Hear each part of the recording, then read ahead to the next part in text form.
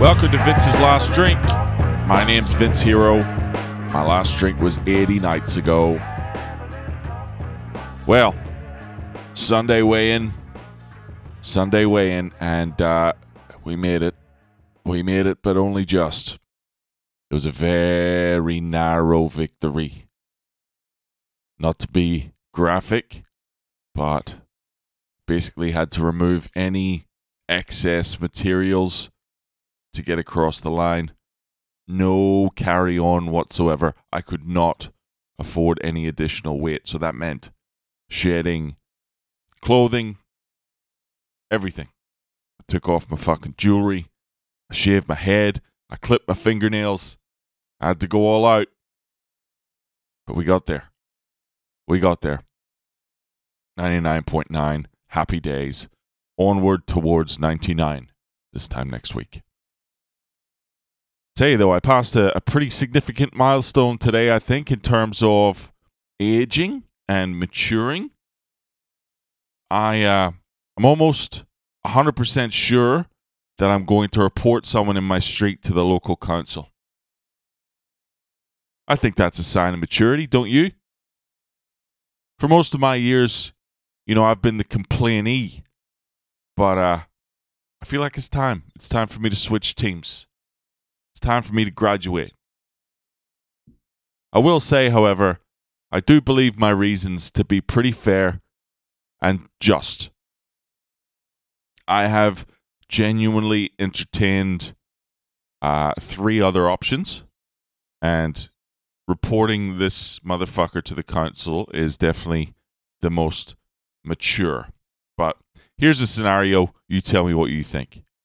This cunt opposite me, big house, 2-story, corner block, lots of land, double garage, 2 cars, pretty expensive area for the most part. Just a boomer fucking booming it up. Every day he's out in the garden. He's got a different toy. He's out there mowing. He's leaf blowing. He's whippersnipping. Fucking no joke. Every second day it seems like. My street's pretty quiet otherwise.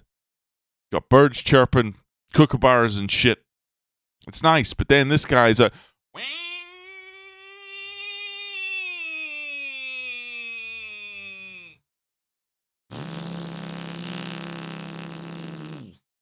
So, I'm already not in love with the cunt. But boomers gone boom. My real issue, though, is that us peasants in the apartment building across the road, people down here at my level, we rely on street parking, unfortunately. Not ideal. Some nights I got to go, around the block 3 or 4 times. I end up having to park a 5-minute walk away. No big deal, really. But if I'm having to do it, that means other people in the street are having to do it. Some of them are old and shit. And, I pretend like that's part of my frustration, but really it's mostly about me. But anyway, there's no marked parking spaces. But this kind of across the road, he's got room for 2 cars to park in front of his house. He's got a fucking big house. There's room for 2 medium to large size cars to park in the front of his house. But this bitch, he's got a little boat. Because of course he's got a little boat. He's got his little boat and he stuck it on a trailer. And he's fucking wheeled the trailer by hand so that it's straddling the 2 spaces in front of his house. He's obviously such a garden queen that he doesn't like seeing other people's cars parked in front of his house. But tough shit. You live in Sydney, and that's what it is. So, I've got 4 options. Obviously, the most sensible, mature one is to report him to the council. Actually, maybe there's a step before that. Maybe I could just write a note. I could approach him when he's in the garden. Don't know how that would go. That could go badly. So I got leave a note. I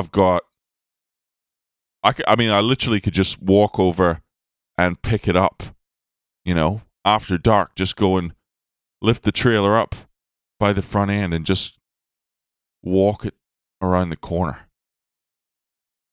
And maybe not take a park, maybe do that just so that he's got to change his scenery when he looks out the window the following morning. Just so he can be like, something looks different, I don't know, something. And then, his little boat's gone. I like that one. I really do.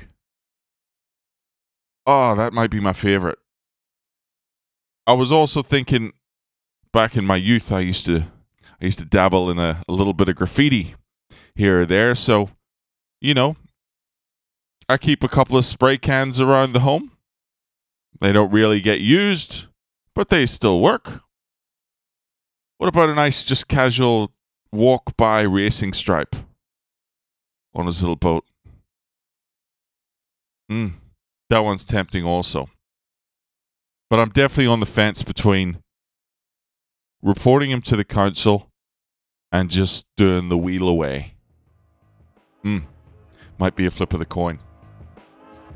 If you want to let me know what you think, you can send your vote into vinceslastdrink@gmail.com. If you want to hit me up on Twitter, it's @vinceslastdrink. If you want to share this podcast with a friend, go ahead. Otherwise, talk to you tomorrow.